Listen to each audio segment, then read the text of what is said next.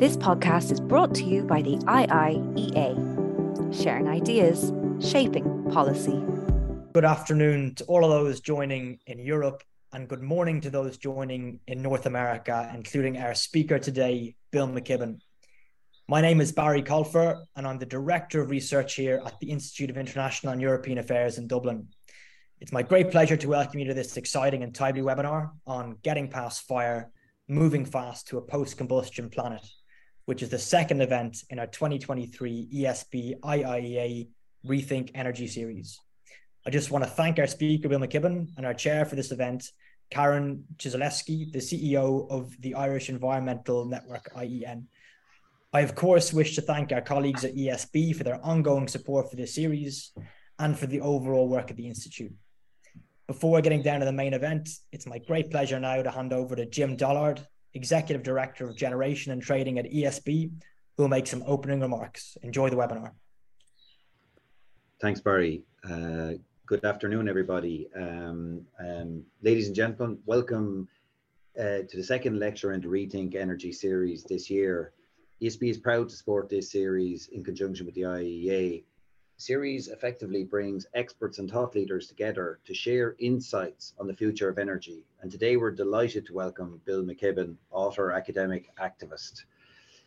REthink Energy is a very apt title for this series. We all can see, I suppose, with our own eyes now, there's very clear evidence of climate change, the negative impact that climate change is having on our planet. And I suppose there's a requirement now in rethinking energy for radical change in a fast being the important word, timescale. And I liked, the moving fast to post-combustion planet title to the series, today's event. I think speed is important because the evidence is there. ESB strategy is net zero by 2040. It's wholly consistent with the government climate action plan and the targets that the government is setting now right across a range of measures. Net zero is a radical and it is a fast program. The rate of change required in our society to deliver net zero by 2040 and ultimately beyond is huge and will require us to migrate from fossil fuels. ESB believes the means by which that will happen is primarily through electrification, the adoption of green hydro and other net zero type technologies. It is a huge challenge that's in front of us. ESB is wholly focused now on delivery on that strategy and to, I suppose, interim targets by 2030 and on to 2040. But it is a war type effort in terms of the level of change and the pace of that change to deliver the challenge. I'm in that context there. I'm really looking forward to Bill's talk. And I'm going to hand over now to Karen to introduce the event. Thanks so much, Jim. We're delighted to be joined today by Bill, renowned environmentalist, prolific author, and a founder of both 350.org, a global grassroots climate campaign, and Third Act, which organizes people over the age of 60 in pursuit of climate and racial justice. Bill is widely known for his seminal book, The End of Nature, which is often credited with being the first work to communicate the problems associated with anthropocentric climate change to a general audience. He's since published 20 books, and his latest, The Flag, The Cross, and The Station Wagon, looks back at America's social, environmental, and political landscape, which has much changed since his boyhood. I'd like to thank Bill for being generous enough to take time out of his busy schedule to speak with us and to deliver his keynote address titled Getting Past Fire, Moving Fast to a Post-Combustion Planet. I'm sure the audience shares my deep interest in hearing Bill's thoughts and insights into the opportunities and obstacles presented by what he has referred to as the next great human adventure, ending large-scale combustion on our planet. Bill will speak to us for about 20 to 25 minutes, and then we'll move to a Q&A session with you, our audience.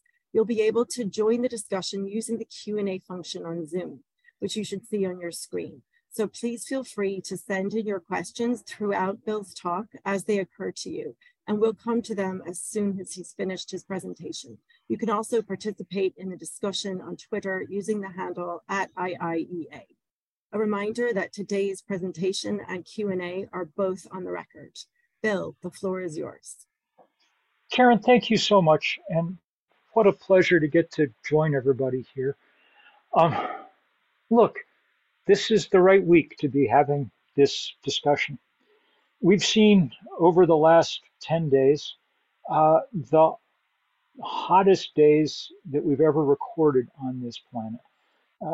Beginning with July 3rd, which broke the record set in 2016 during the last El Nino, and then ramping up very steeply in the days afterwards, we saw temperatures go about a 0.5 degree Fahrenheit averaged across the globe, higher than we've ever seen them before. Now that data set only goes back 44 years to 1979 when we started measuring this stuff, but in fact, scientists have good proxy records, ice cores, tree rings, things that go back a lot farther than that.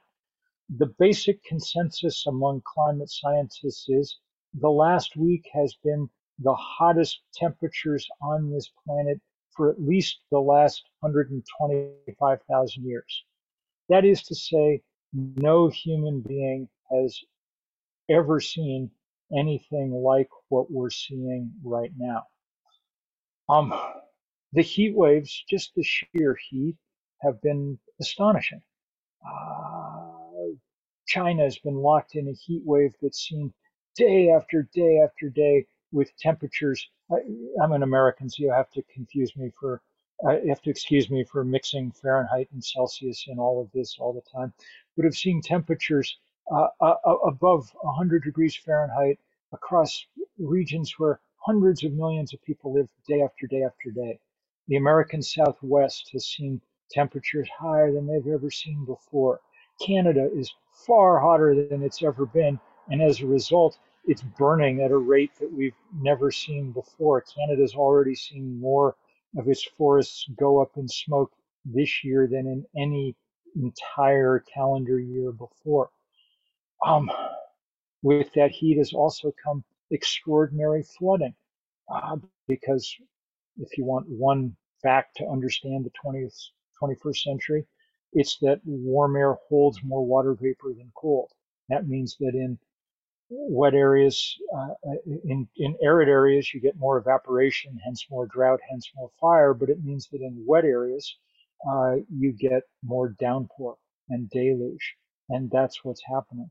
As we speak, Japan is recovering from the largest rainfalls ever in its history. Southwestern Japan is essentially shut down.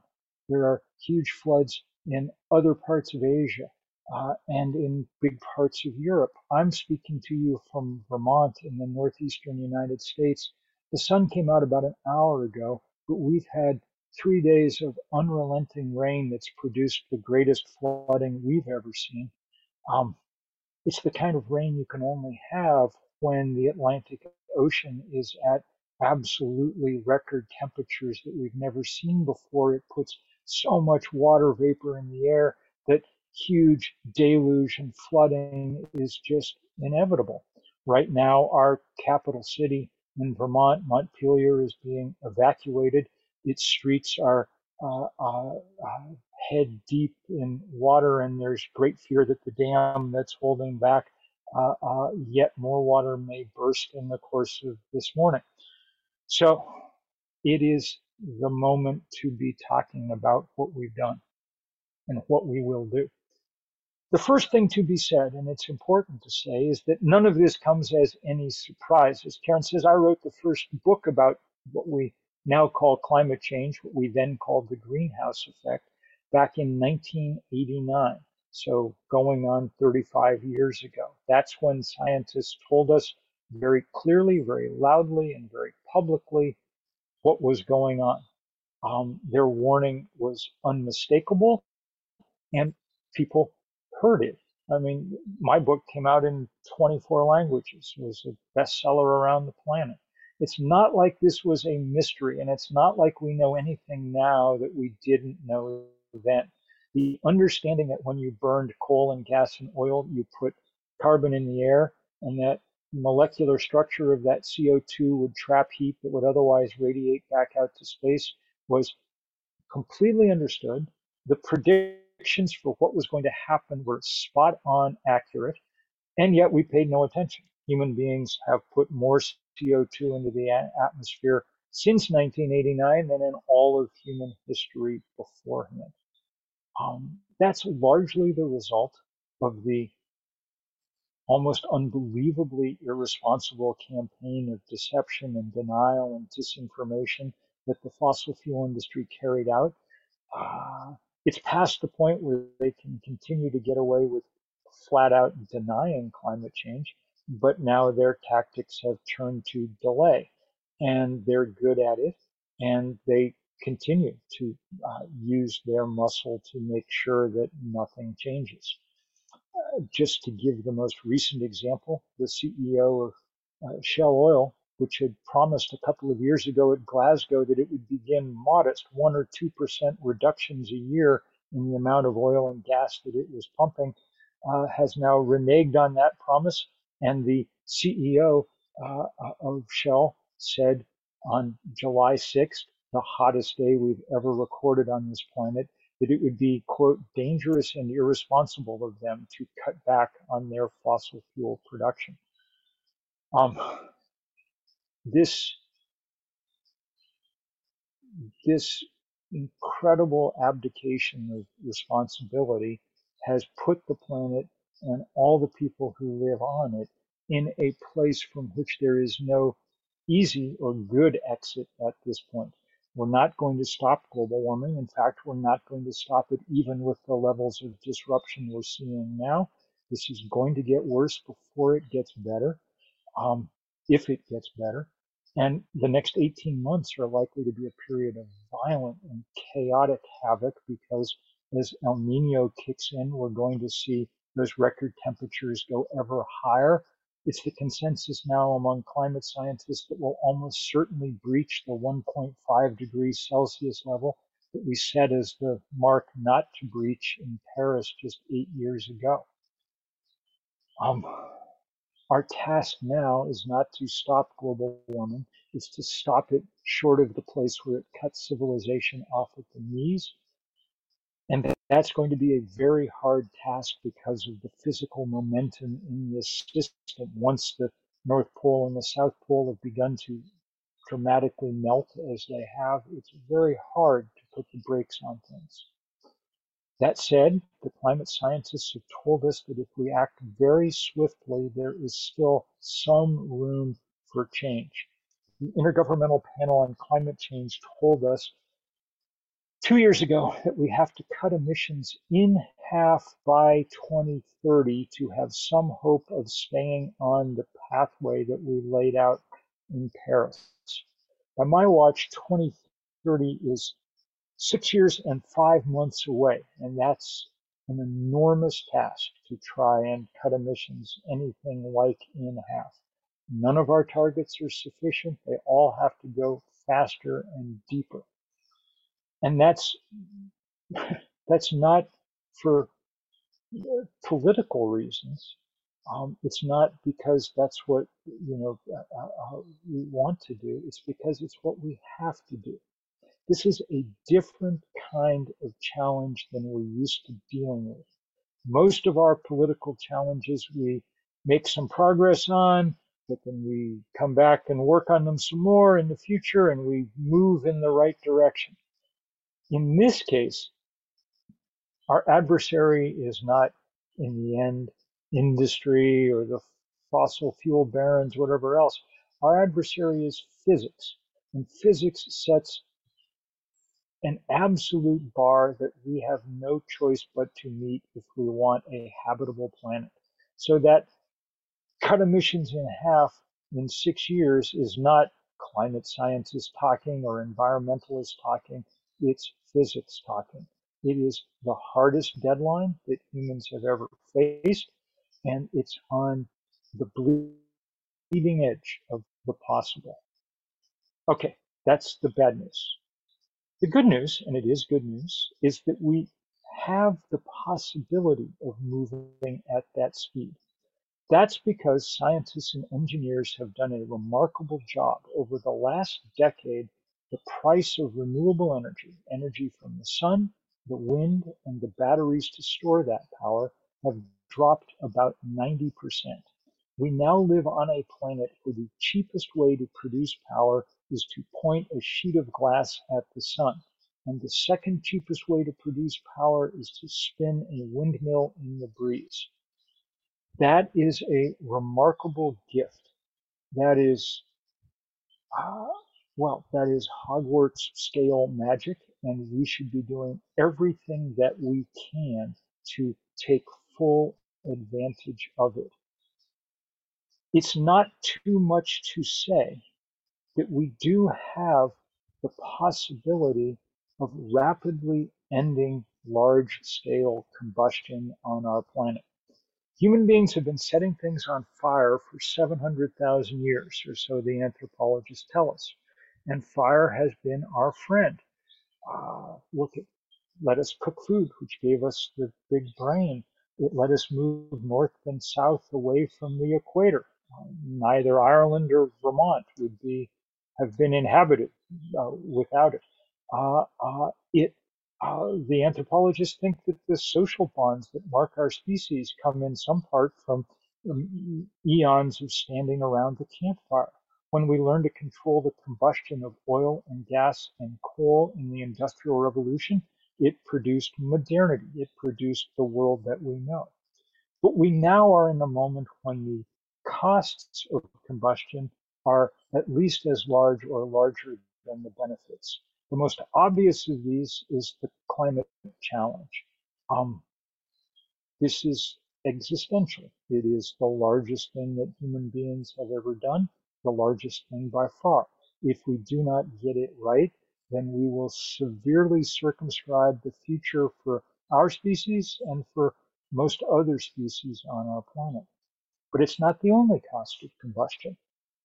When you set things on fire, you produce particulates, small, often invisible pieces of soot that lodge in, among other things, human lungs. We now have good data on this. As of about a year ago, the big meta-studies indicate that about 9 million people a year on this planet die. That is 1 death in 5 on this planet from breathing the combustion byproducts of fossil fuel. If you're traveled recently to Delhi or to Shanghai, this will come as no huge shock, but it's true around the world. In my country, we have hundreds of thousands of cases a year of childhood asthma caused by breathing the combustion byproducts of fossil fuel. And that is no longer necessary. We not only can produce power from the sun and the wind, we can then use that power to do the things that we need to do, to drive ourselves around, either on electric vehicles or better yet, e-bikes. We can use it to heat and cool our homes with air source heat pumps, one of the great gifts we've ever been given by technology. We can use it to cook our food. I'm the cook in our house, and for a number of years now have used an induction cooktop. I can't explain to you precisely how it works, magnets, but I can tell you that it does work just fine. In fact, as with my electric vehicle, it's better than any car I've had before. So the possibility of doing that is remarkable, and remarkable for a third reason: climate change, human health. The third reason, as we've been reminded by events in Europe over the last 2 years, is that as long as we depend on fuel that's only available in a few places, coal, oil, and gas come in scarce deposits, the people who control those places end up with way too much power. The biggest case in point at the moment is Vladimir Putin, who has used his winnings to launch a land war in Europe, something we did not think we would see in this century, and who's used his control over the gas spigot to bully Europe into cowering submission for a couple of decades. It would be very nice, since sun and wind are available everywhere, to move past that. So we face the biggest problem we've ever faced. We have a set of solutions. Those solutions have to be implemented in rapid order to make any difference. The question becomes, why are we not implementing them as fast as we can? Why are we still indulging the CEOs of oil companies and so on and so forth? The reason is because, above all, of the political power that the fossil fuel industry continues to have. And so the relevant policy and political question becomes, how do we break that political power in time? That's what I've spent much of the last 15 or 20 years of my life doing. Not because it's what I'm trained to do, I'm a writer, but because it's what was necessary. At a certain point, 15 or 20 years ago, it became clear to me that another book was not going to move the needle here. That we had already won the argument about climate change, the data were clear, we were just losing the fight because the fight was not about data and reason. The fight was what fights are usually about, money and power. And the fossil fuel industry had so much that it was able to continue its business model even after it had been demonstrated beyond any doubt that it was destroying the planet. So, lacking billions of dollars, the way that we can build power is to build movements. And that's what we set out to do. With 7 college students, I founded a group called 350.org. It became the first iteration of a global grassroots climate movement. 350.org has organized 20,000 demonstrations in every country on earth except North Korea. We spearheaded the fight against the Keystone Pipeline in the United States, which became the first big defeat for big oil and has led to lots of people challenging lots of other things. We launched this fossil fuel divestment campaign, which Ireland became the first country to endorse with its public accounts. Many thanks, among others, to my friend Laura Gold at Trocare for her remarkable work on this and many other things. That divestment movement's now at $44 trillion in endowments and portfolios that have divested their holdings in fossil fuel, and that's been a big help in this fight. That movement has grown much, much, much larger, as you all know.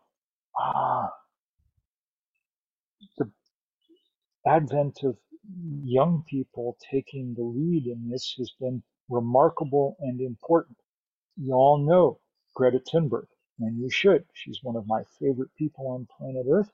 I adore working with her, and was extremely happy to get to send her good wishes on her graduation from high school last month.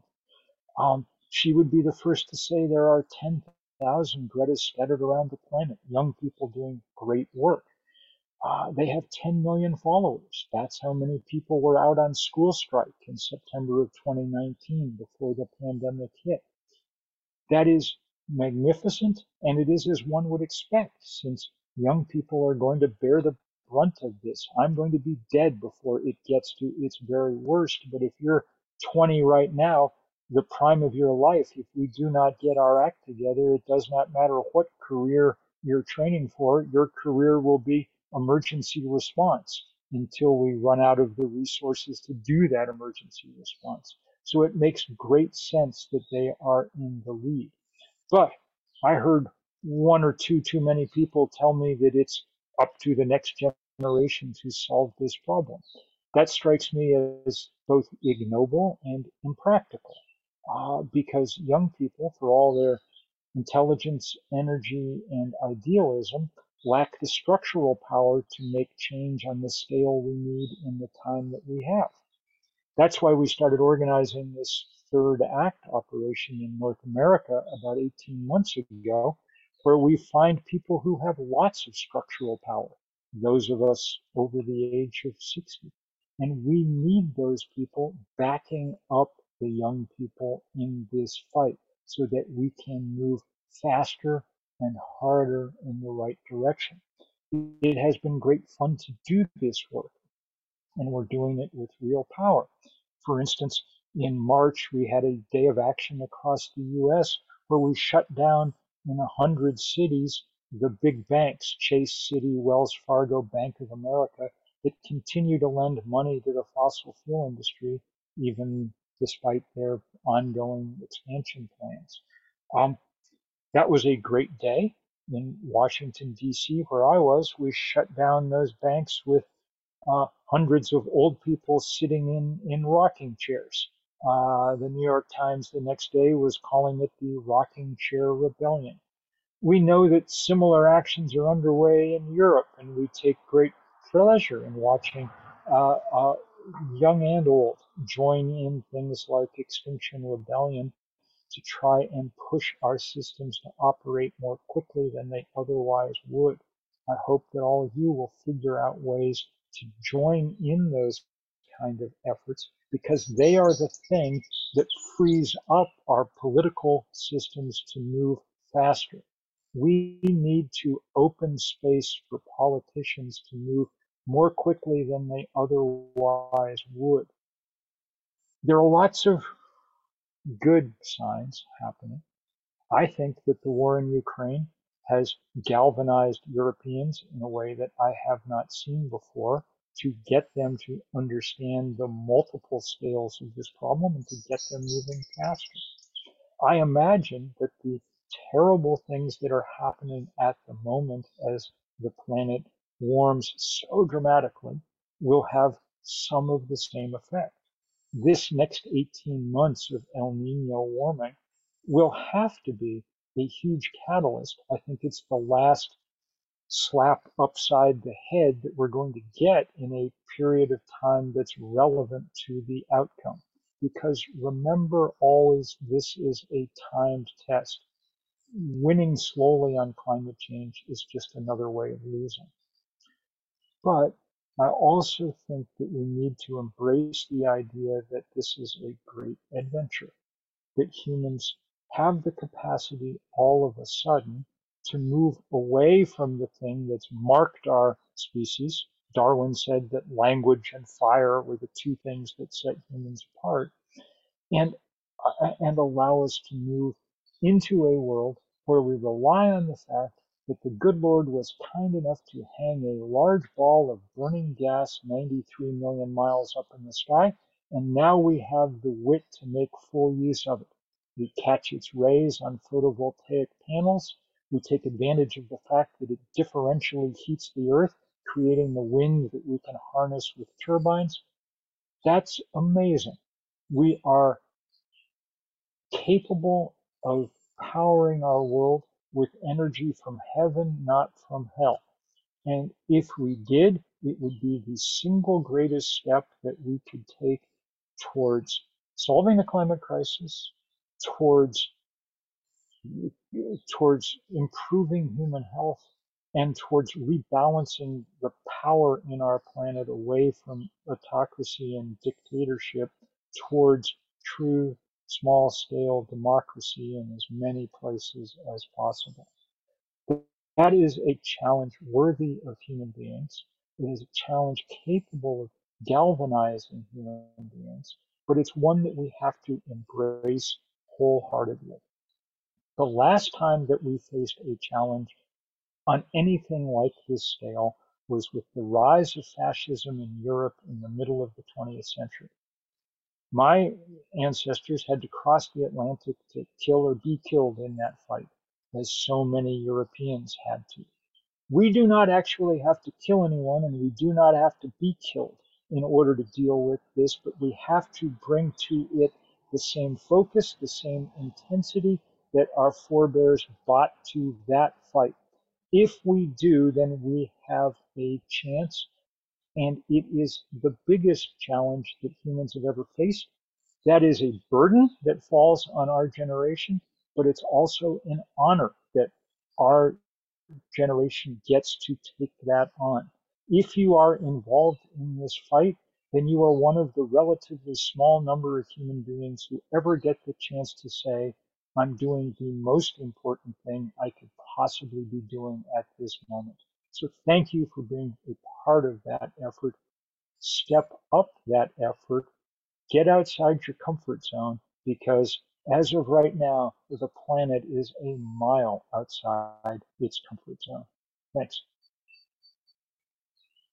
Thank you so much, Bill. I'm gonna go ahead and start the questions and answers.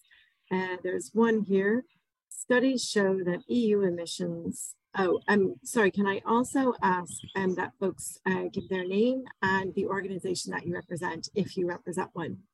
So this question comes from Nisha Kani, the energy researcher with the IIEA. Studies show that EU emissions have dropped by 0.3 billion tons between the Paris Agreement of 2015 and 21. During that time, however, emissions in India have risen by nearly 500 million tons, while they've risen in China by over 1.5 billion tons. How can we ensure that the emissions reductions achieved in certain parts of the world are not offset by increases in carbon elsewhere? Well, we can work hard to make sure that places elsewhere have what they need to make that transition. Obviously, neither China nor India are as responsible as Americans or Europeans will ever be for the climate damage that we face, but also, obviously, we need them moving in the right direction. China, I think, is making serious strides. They're installing more renewable energy than any place on Earth. One hopes that this decade will see the peak of their fossil fuel combustion and a quick downward slide after that. India is a fascinating case. It's on the same place on its energy curve that China was 15 years ago. It could become the first really big economy to largely bypass fossil fuel in its path towards modernity, because it's occurring at a moment when renewable energies become so cheap. It's cheaper in India to build a new solar farm than it is to just buy the coal to keep a coal-fired power plant operating. But India has an enormous coal lobby. Modi ran for office campaigning on the corporate jet of the Adani Corporation, the biggest coal miners on planet Earth. So don't expect it to be easy, and do expect it to be. I mean, our colleagues in India have been put in jail for trying to do work on this stuff. Same in much of the rest of Asia. One of our closest colleagues, a woman named Hong, who led 350 in Vietnam for many years, is in prison now for daring to speak up against their coal industry. It's much the same the world over. The power of the fossil fuel industry is what we have to break, and we can only break it with concerted mass action. And as we do that, I mean, the UN, one of the few places where the UN negotiating process perhaps holds out some hope is in encouraging the countries of the global north to live up to their clear moral and practical imperative to make it easier to do decarbonization in the south. Part of that is, government aid, but there's not enough government money in the world to make that happen. The other thing that needs to happen is that we need to use the global financial institutions, the IMF, the World Bank, to take enough of the risk out of renewable energy investing in the global south that the vast pools of money in pension funds and things in the global north can be brought to bear here. One of our problems is that most of the money has accumulated in the global north and most of the need is in the global south. And so we have to figure out how to make it possible for some of that money, a lot of that money, to flow there in ways that produce returns for people who need it, but that mostly produce the possibility of a clean future for the whole planet. Thanks so much, Bill. I have another question here from Emanuela Ferrari, a student. CEOs in Shell and other corporations are aware of the latest science and predictions. If they keep doing business as usual, is it because they believe they can still operate in a burning planet? One would imagine they would be the first to change. We know from great investigative reporting that Shell, for instance, knew everything about climate change back in the 1980s. There were internal documents, or it was the internal study from 1989 where their scientists told their CEOs, told their executives, climate change, they predicted exactly how much it was going to warm. And then they said, this will produce waves of refugees, as indeed it has. And they said, and here was the bottom line, civilization is a fragile thing and it may be overwhelmed.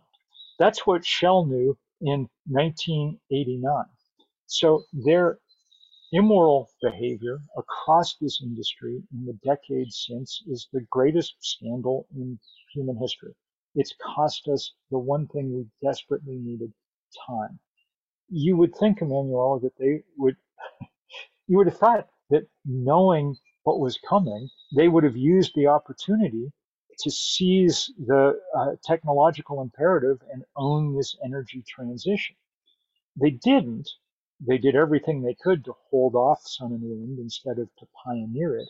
And if you think about it, I'm afraid the reason why is pretty clear. You can make money doing solar power and wind power. People are going to make a lot of money putting up solar panels and wind turbines. But you cannot make Shell or Exxon kind of returns for a simple reason. The reason is that once you have the solar panel on your roof, the sun delivers your energy for free every morning when it rises above the horizon. If you're the CEO of Shell, that's the stupidest business model of all time because you've gotten rich by making people write you a check every month for 100 years to get a new delivery of energy. Now the sun's going to do it for free. We're going to have to stop that. And they have stopped that effectively. And they use every possible reason to try and make this point. The CEO of Shell said last week in an interview in the BBC, two things. One, he said, it would be dangerous and irresponsible to reduce the amount of oil and gas that we're pumping because it might lead to inflation and a higher cost of living next year. Compared with the damage that we're talking about, that seems absurd. Second thing he said, and this really got me going, he said, well, if we don't, then school children in places like Pakistan, where he came from, will have to be doing their homework by candlelight. This is absurd. We now have, if what you're worried about is light for children to do their homework by, there are efficient solar lamps available that cost $1 a piece. If you charge them for 3 or 4 hours during the day in the sun, they produce light all night. You could stay up all night studying, doing your homework.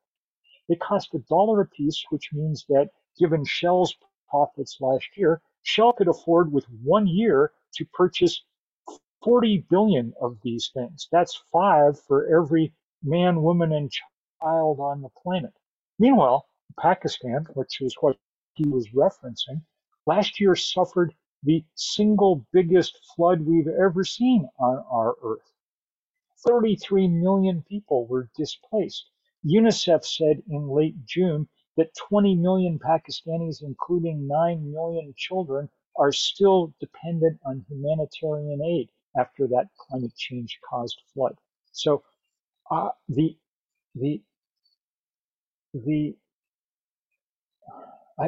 lack the proper words for it. The amorality of the fossil fuel industry has to be one of the things we just take for granted as a factor in this fight. They're not going to change. They will only change when public policy literally forces them to change. So that's why we have to rally people and build power bigger than the power that they have. I wanted to ask as well, this question is from Tara Kelly of the ESB. Thank you for your valuable insight. Could you please share your opinion on the potential solution of direct air capture technologies that extract carbon dioxide from the atmosphere? So that's the first question. And the second question is from Ashlyn McCann at the IIEA. And you've touched on this a little bit, both in a recent article that you wrote for Mother Jones and today about the development of green infrastructure and adopting a YIMBY, or yes in my backyard, mindset. And this is, as in many places around the world, a big challenge here in Ireland.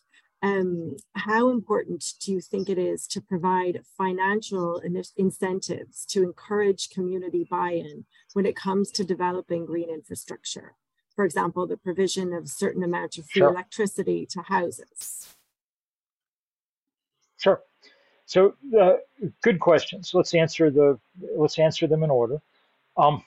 Direct air capture and other carbon capturing technologies some of them may prove to be useful as the century wears on. At the moment, obviously, they're too expensive to be much help. And they're always going to be pretty expensive because the task is a hard one. Carbon dioxide is only 420 parts per million in our atmosphere. That's enough to wreck our climate, but it's not enough to make it easy to pull it out of the air. You have to build a machine that's capable of doing something that's hard, taking a very diffuse gas and removing it.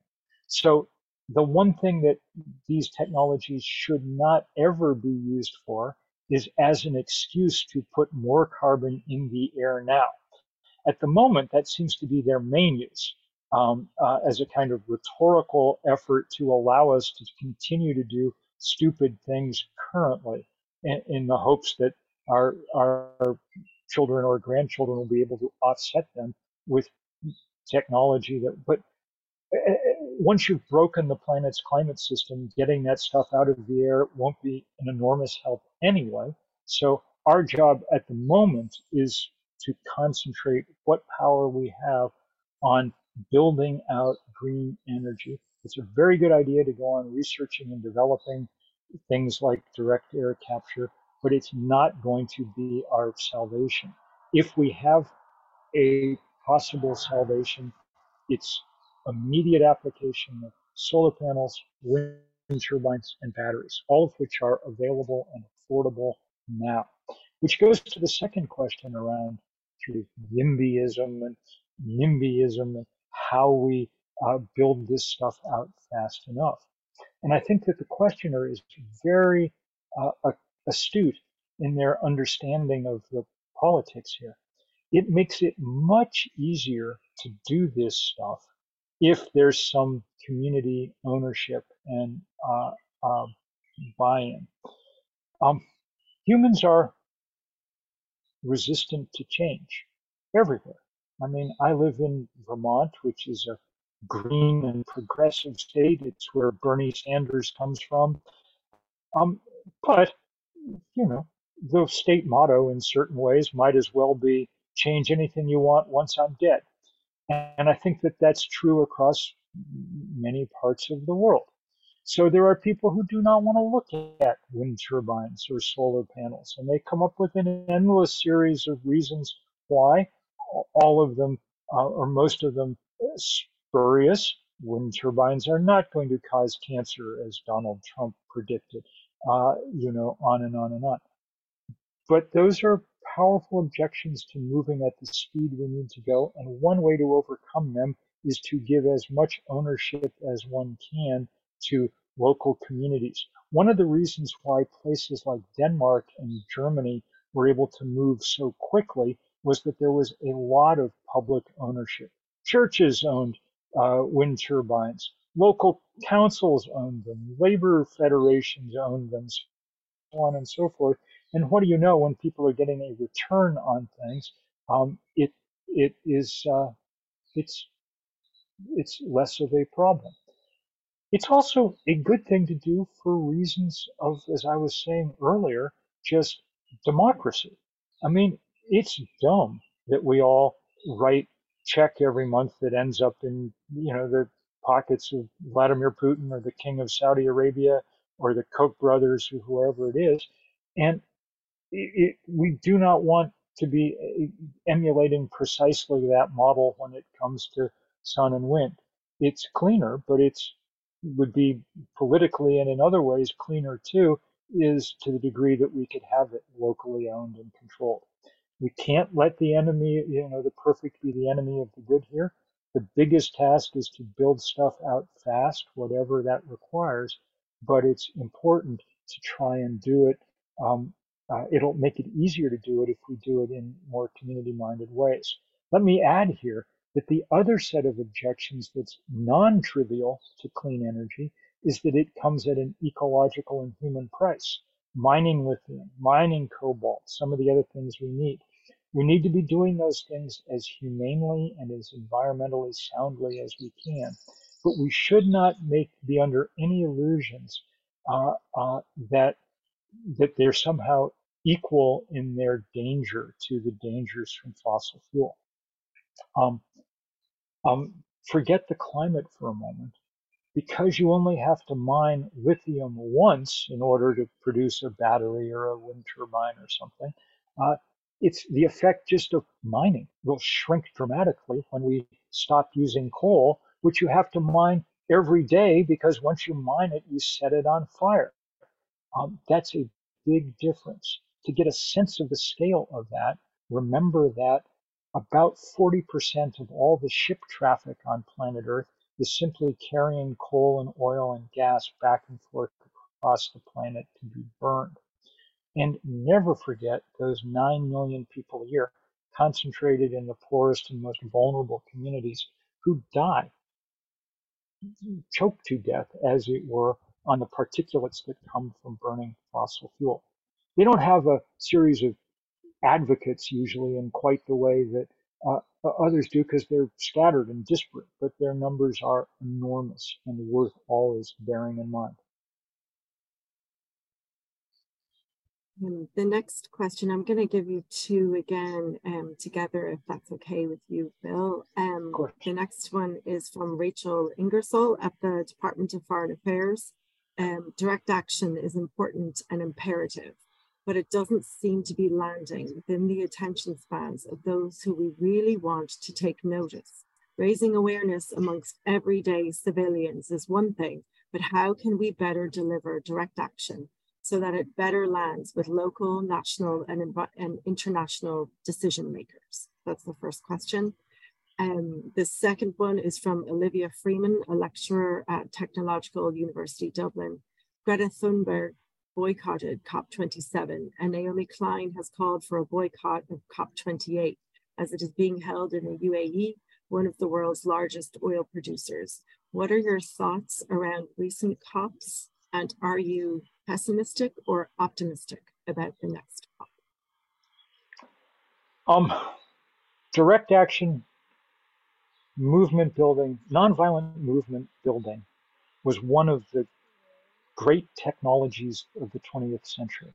I think it'll stand alongside the solar panel as the most important invention of the 20th century.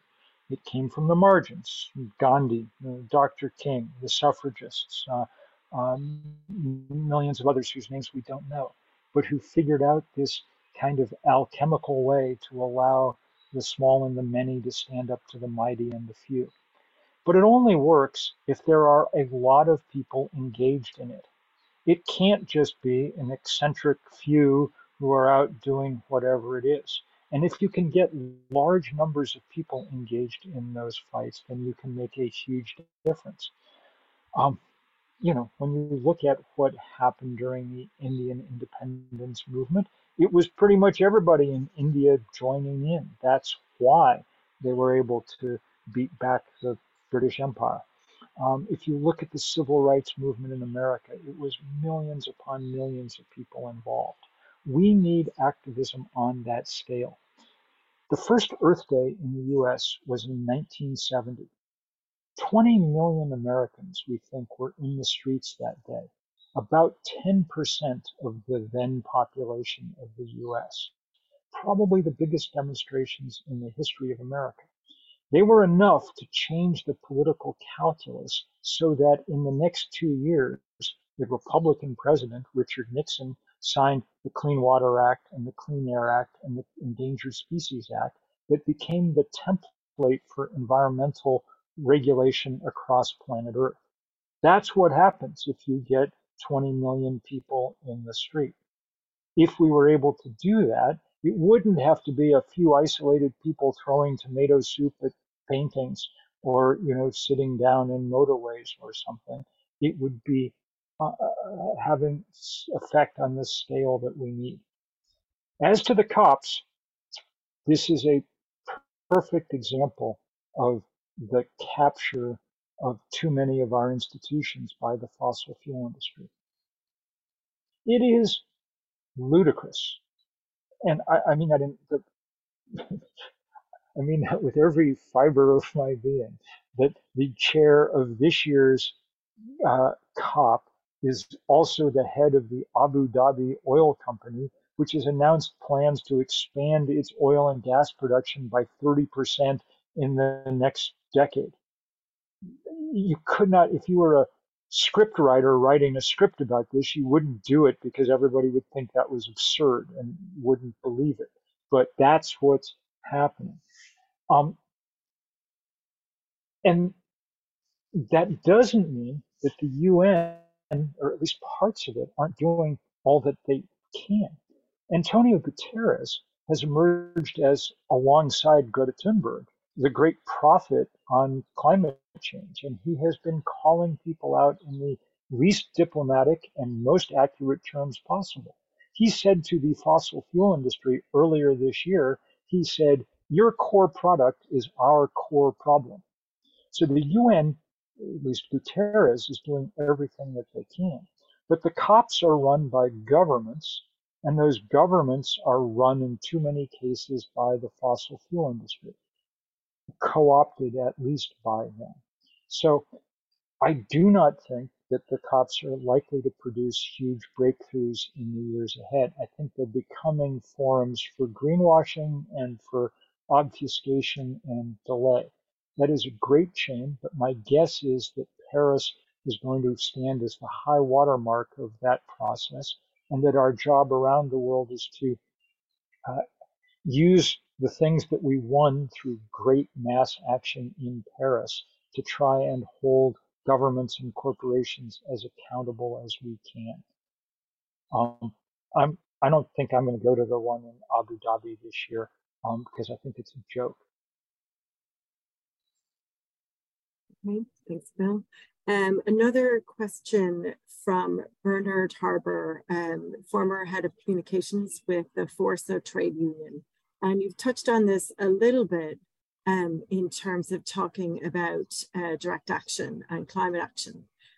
One problem, Bernard says, despite the fact that most voters want climate action, it's not high enough on their list of political and social priorities to force politicians to treat the challenge as urgently as they should. Despite lots of lip service, it remains a peripheral political priority against the backdrop of a growing political backlash against climate action. So far, activist groups have been unable to move this. What do you think would help? Besides 20 million numbers on the street, I think you've talked about the numbers. Yeah. I mean, that is what will help, and there's no shortcut around it. There's no magic thing that Greta Thunberg can do, to flip this switch.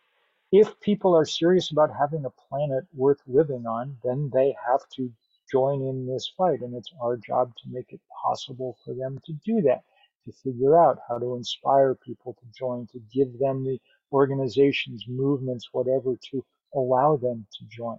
That's why we're busy building things like Third Act, to allow people to magnify their power.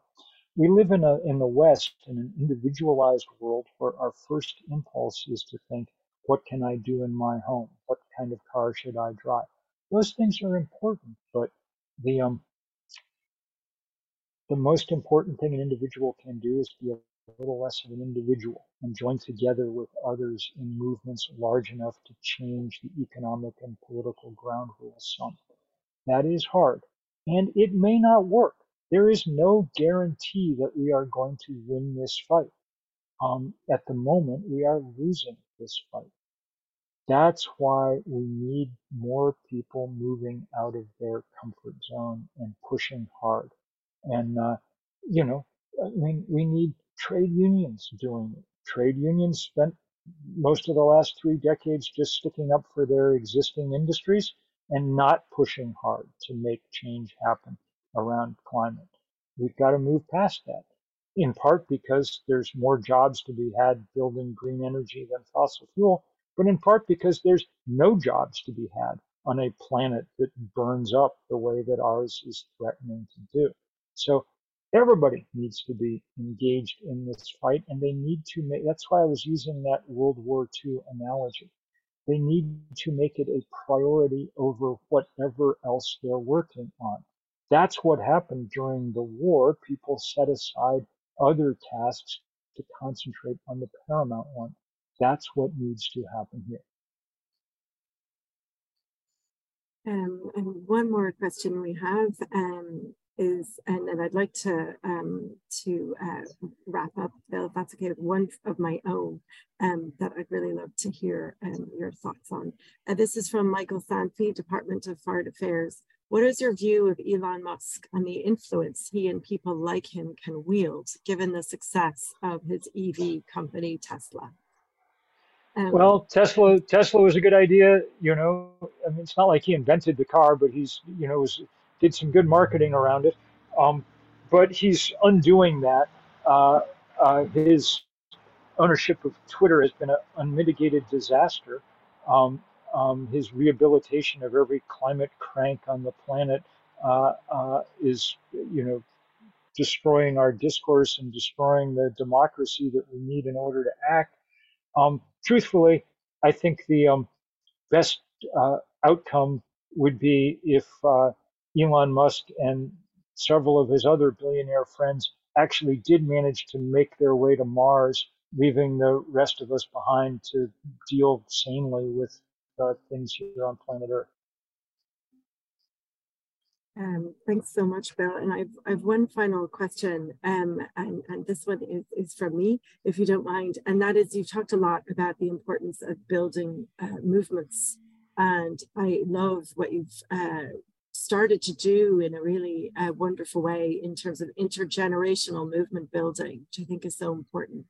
How do we instill hope in younger generations while dealing with the truth that things are only going to get more and more challenging for young people?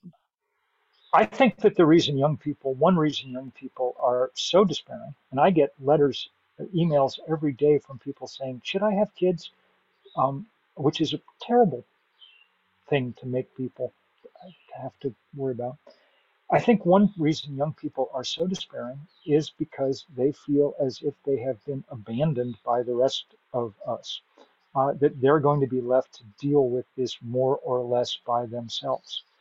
And we have found an extraordinary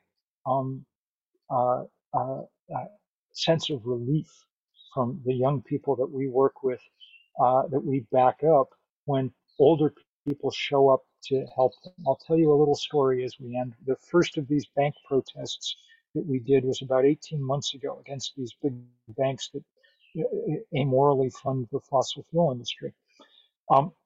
It was our local chapter of Fridays for the Future in the US that kind of first asked us to help out. They said, we want to take on these banks, but most of us aren't even old enough to have a bank account or a credit card, so will you help? And we said, yes. The first big march we did was in Boston. And there were hundreds of high school students there because they completely get it. And they're somewhat sprier than, those of us of a certain age. So they were at the front of the march. But at the back of the march, there was a big group of us older people with a banner that said, "Fossils against fossil fuels." And all the young people who saw it started laughing, and all of them were extraordinarily pleased and relieved to know that somebody had their back. That's the least that we can ask of older people. We do not want to be the first generations that leave the planet in a much worse place than we found it. We can play a big role in backing up young people in this fight, and darn it, we should. So that's a good place to end, and just to say enormous thanks for your very good questions, Karen, and everybody else, and to ESB and everybody for doing this. We're at a hinge moment in the planet's climatic history. This week, this summer, this year. It also has to be a hinge moment in the planet's political history. This week, this summer, this year. Thank you so much, Bill, and thanks to everyone for joining us this afternoon. This podcast is brought to you by the IIEA, sharing ideas, shaping policy.